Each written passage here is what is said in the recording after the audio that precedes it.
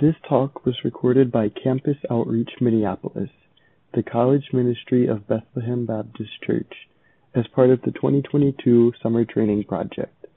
For more information on Summer Training Project or Campus Outreach Minneapolis, visit cominneapolis.org. That intro was amazing. All right. Yeah, my name's Logan. I have been on staff with Campus Outreach for 6 years now. I really love what I do. I'm in Louisville, Kentucky. We're excited to be here this summer with you guys. But one of my favorite things is to get to talk about the gospel and Jesus with college students. I want to help students understand what the gospel is, what it means for us, how it's impacted our lives, how our lives should look different because of it. I want to help college students walk in light of the gospel, living out their faith. And so I'm excited because tonight is really, that's really what we're doing. Last week, if you weren't here, Mike talked about sin. But before he did that, he asked you guys to share with someone next to you what you thought exile meant. And he asked you to do that because exiles is our theme. And I like that idea. So tonight, I want to take 1 or 2 minutes, and I want you guys, before we even start, to just tell the person next to you in a sentence or a couple words, whatever, how would you define the word justification? All right, that's our talk tonight. Yep, there it is. How would you define justification in your own words? Or what does it mean? Go ahead.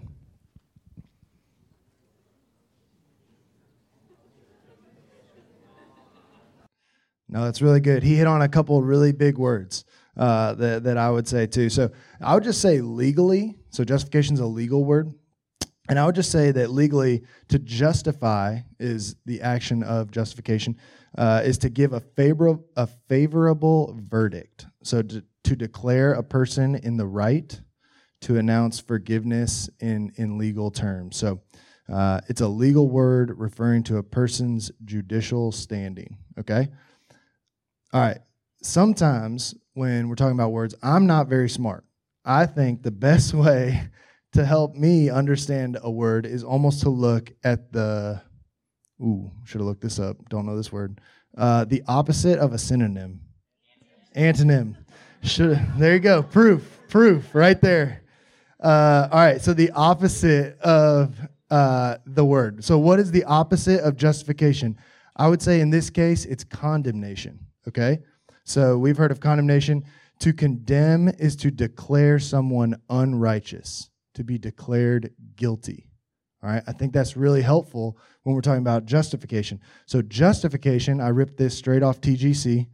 Justification is God's legal declaration that on the basis of the perfect life and the sacrificial death of Jesus Christ, received by faith, a sinner is as righteous as his own beloved son. I don't even think I put that. I did.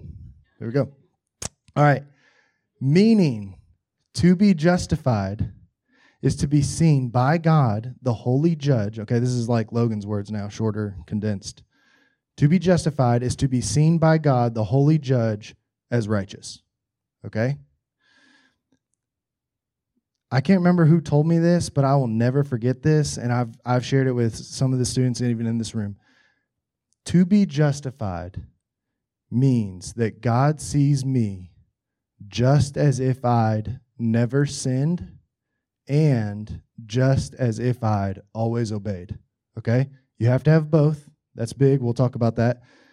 But to be justified means God sees me just as if I'd never sinned, and just as if I'd always obeyed. All right? Before I go any further, I just want to say one quick caveat to this. I am by no means claiming to have arrived in terms of Christianity or even the topic of justification, okay? I am holding very fast to just the gospel in terms of my qualifications for being up here.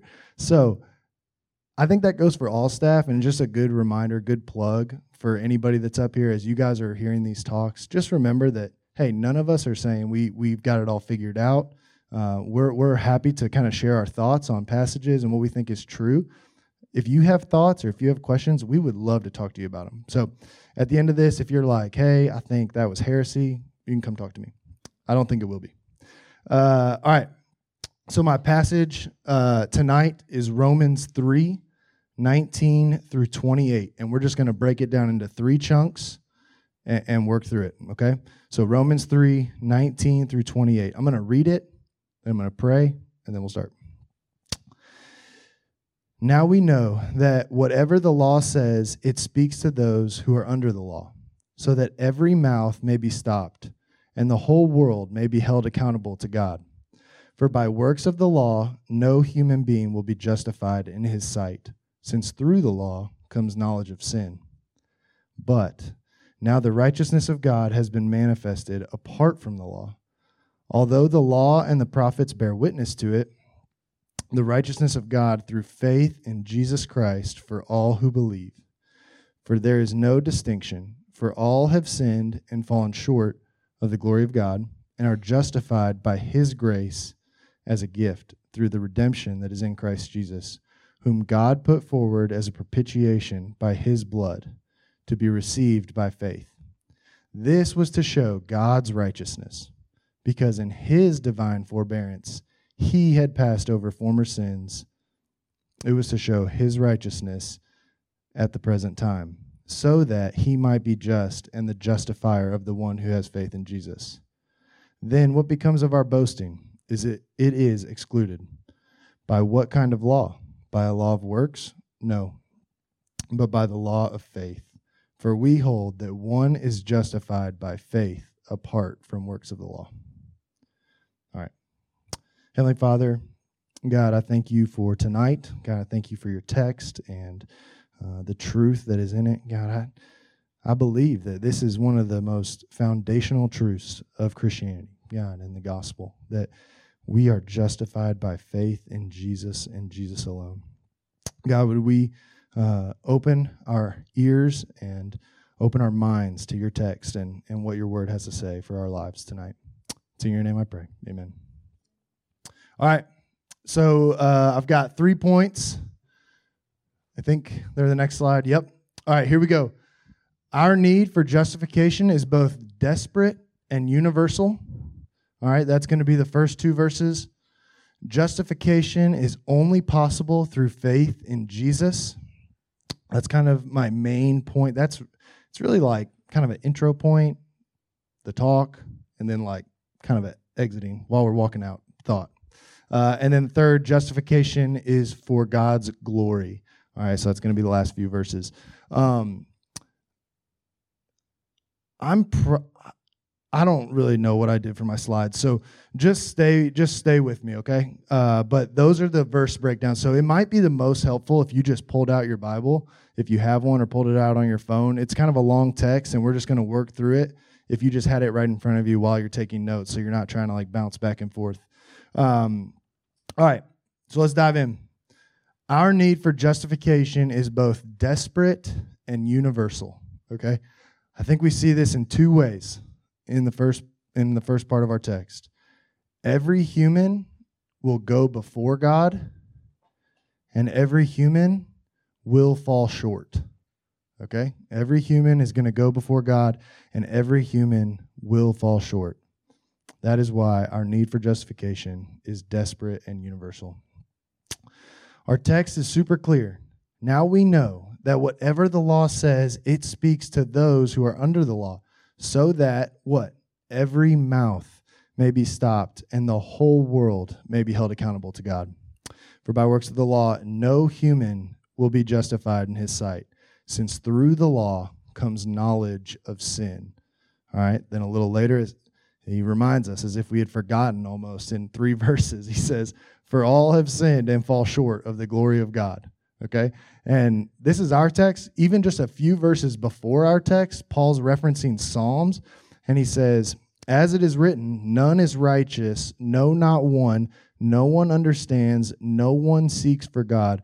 All have turned aside, together they have become worthless. No one does good, no, not even one. All right. I know last week Mike talked about sin, and I'm not trying to stand up here and talk about sin. So quick refresher. I'm just going to give you Mike's 3 points. Sin is disobedience. It's any want or action that breaks the norm of the Creator. Sin is an intruder. It doesn't fit in the story. And lastly, sin is a parasite. It's literally inside of us. It's not just an outward act, but rather it's a part of us internally and thus affects everything we do. All right, I think the best way for us to understand sin, I think Emily shared it in her story tonight. The first time I ever really understood the gospel and how sin was impacting my life, this guy was talking and he held up a mirror and he said, hey, you were made in God's image. You were made to, when people looked at you, they should look at God and they should see God's glory. Like, have you ever seen on those postcards, the mountains and then the lake in front of the mountains, and it's got the mountains in the reflection of the water? Nobody keeps staring at the lake, right? They look up at the beautiful mountains that are in the reflection. That's how God has made us. He made us in His image. He made us to reflect His glory. People are supposed to look at us and see God's glory, all right? But the problem is our sin. And He took a hammer and He shattered the mirror. And He said, because of your sin, this is now the image that you portray. Man, your image is broken. Your life's jacked up. It's got cracks. It's got missing pieces. And you kind of try to put them back together, but all that happens is you just kind of cut your fingers, or it just gets worse. It gets more ugly. Right? That's we have all felt that. Our lives are broken, and it's because of our sin. I think Mike laid that out really clear for us last week. All right, but there's one thing I think that's really important when it comes to justification that we've got to talk about as well with sin. It's not just our act or our lack thereof act, but it's also who the act is against that really matters, okay, when we're talking about sin. And so one of the places in Scripture that, and who our sin is ultimately against is God, all right? And why that's significant is because of who God is. And so one of the places in Scripture I think this is the clearest is with David, all right? So a lot of you have heard of the story of David and Bathsheba, and David is not married to Bathsheba. Bathsheba's married to a guy named Uriah, and he sees Bathsheba on the way over, somewhere, and he's like, man, she's really beautiful.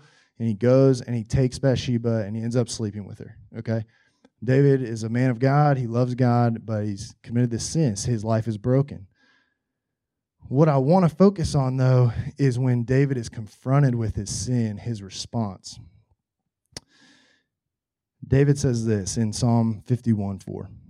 He says, against you and you only, God, have I sinned. What's unique about that? David has sinned against Bathsheba for sure, and Bathsheba's wife, and yet in his repentance, he says, against you and you only have I sinned. He's clearly sinned against these other people, but it was the violation of God's law that grieved David the most. All right, I think that should be really telling to us. God hates sin. He hates it. And He doesn't just hate it for no good reason. He hates it because He is literally the polar opposite of sin. He is holy, all right? Which just means to be set apart. God knows no sin. And so when we sin against a holy God, it's deserving of all the more punishment, all right? I love this illustration, but in 2008, Bush was our president, and I am not one to talk about politics, but Bush went over to Iraq right before he was about to leave, and this Iraqi reporter took their shoe off and threw it at Bush, okay? What would happen if I took my shoe off right now and I hit Zach in the head? What would happen? What would you all do? You would laugh. I would be ecstatic. Zach would probably laugh. Nothing really would happen. But guess what happened to that reporter who did that to the President of the United States? He got 3 years in prison for taking off his shoe, throwing, and Bush ducked it. Didn't hit him. But he still got 3 years in prison. That's crazy. But it shows that who the act is against is just as important as the act itself, all right? How much more so does our sin matter because it's against a holy, righteous God? All right.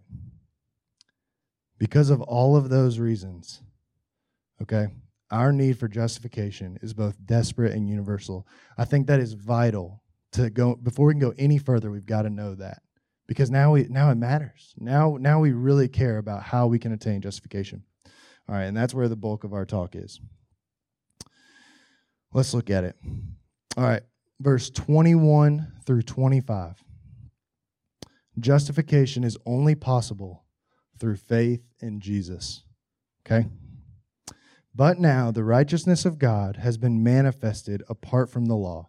Although the law and the prophets bear witness to it, the righteousness of God through faith in Jesus Christ for all who believe. For there is no distinction, for all have sinned and fall short of the glory of God, and are justified by his grace as a gift through the redemption that is in Christ Jesus, whom God put forward as a propitiation by his blood to be received by faith. All right, I want to point out 3 things from this small text, okay? I promise this is going to be the longest point. 1, we are justified by God's grace, okay? I think that's super clear in verses 21 and 22, and then again in 24. Meaning, our justification is more than we could ever deserve favor from God.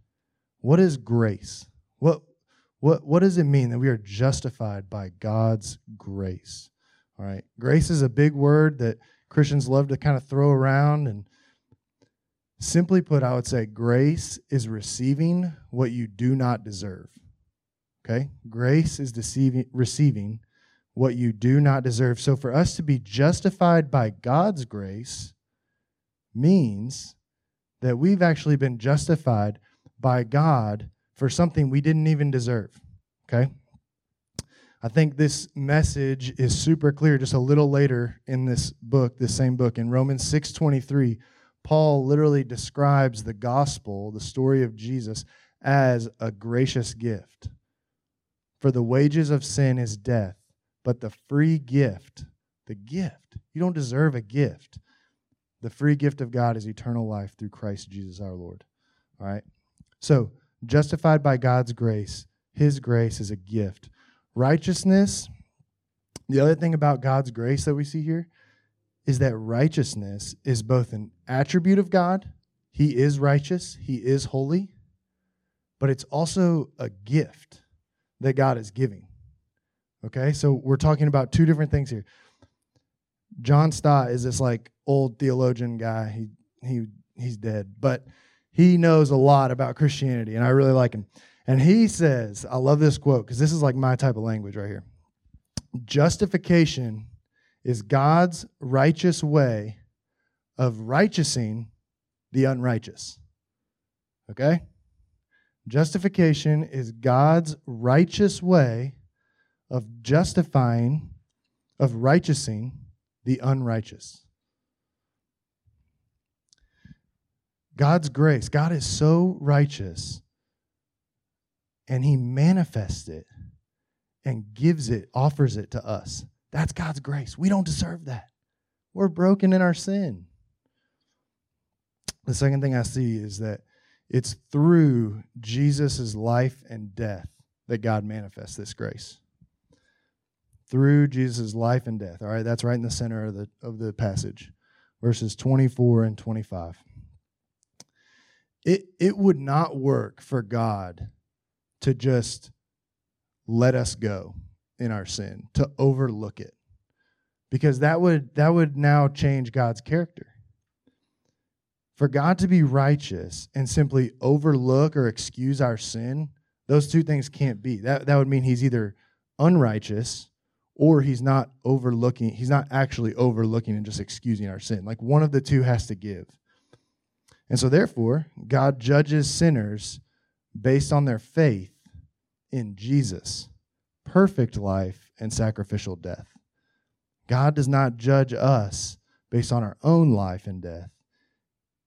As Christians, God judges us based on Jesus' perfect life and sacrificial death. So justification is through Jesus' life and death. We haven't gotten there yet, but we will all read about Jesus' perfect life this summer in about a week or so in 1 Peter. 1 Peter 2:22 through 23, it says, "He committed no sin, neither was deceit found in his mouth. When he was reviled, he did not revile in return. When he suffered, he did not threaten, but continued entrusting himself to him who judges justly," that being God. Jesus lived the righteous life that God requires, that we could not live. And not only that, but because of his perfect life, when he died on the cross, he died the perfect death that we deserved for our sin. The perfect sacrifice for sin. 2 Corinthians 5:21 and 1 Peter 3:18 both explain this really clearly. "For our sake he made him to be sin who knew no sin, so that in him we might become the righteousness of God." And then another passage that we'll read later this summer, 1 Peter 3:18. "For Christ also suffered once for sins, the righteous for the unrighteous, that he might bring us to God." That's what's happening in justification.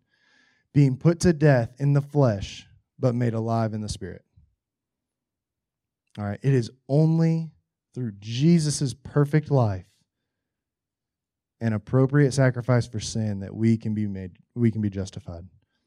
I want to make sure that everybody gets this, okay? This is a fancy word that I learned while I was studying this text. It's called impute. Does everybody know what impute that means? I never knew what that meant until like a few days ago. I didn't know what it meant because I just always said, oh, to credit someone something. That's what it means. I just never used impute. But there's a triple imputation that's happening, and I don't want you guys to miss this, okay? So it's Adam, first man ever created. Adam, he sins, and he imputes his sin on the rest of humanity, okay? We receive Adam's sin. But that's not the only imputation, or imputee. I don't know the word. Impute. Then our sin gets imputed to Jesus.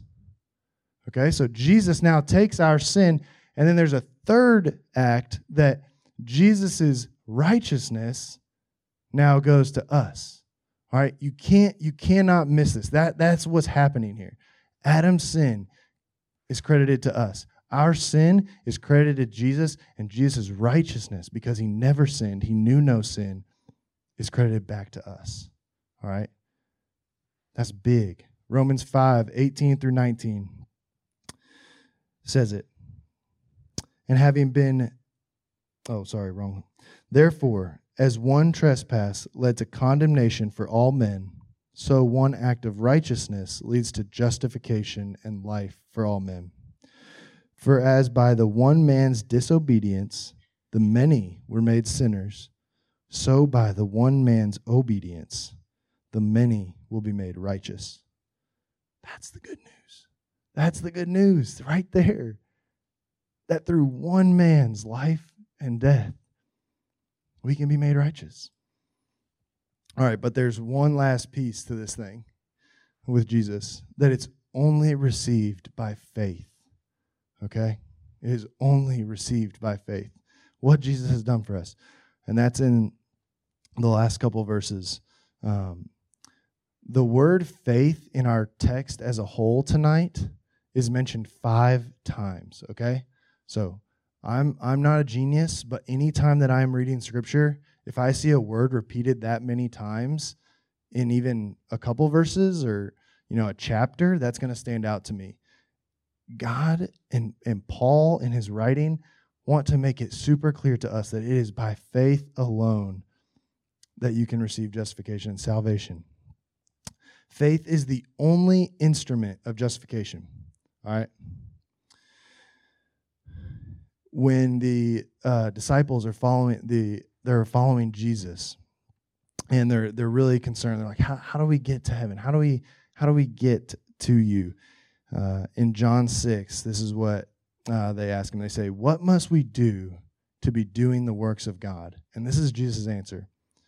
This is the work of God, that you believe in him who he has sent. Okay? Not that you would go and do X, Y, or Z. That's probably what they were expecting. Like, hey, go do this, this, and this. And Jesus says, no. What you must do is that you believe in him who he sent. In Acts, Paul is telling us about this interaction he has with this jailer, and he says the same thing. Acts 16, 30 through 31. Then he brought them out, he being the jailer. The jailer brings them out and says, Sirs, what must I do to be saved? And they said, Believe in the Lord Jesus, and you will be saved. That's it.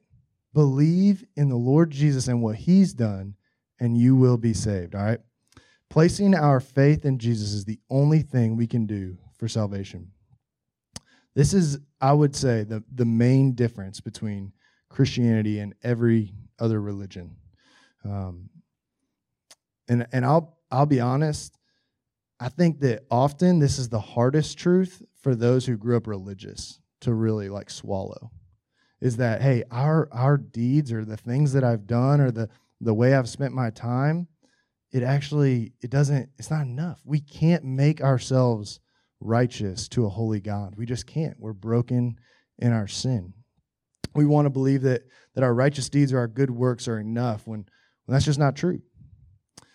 Faith is the channel or the means or the instrument by which we receive salvation.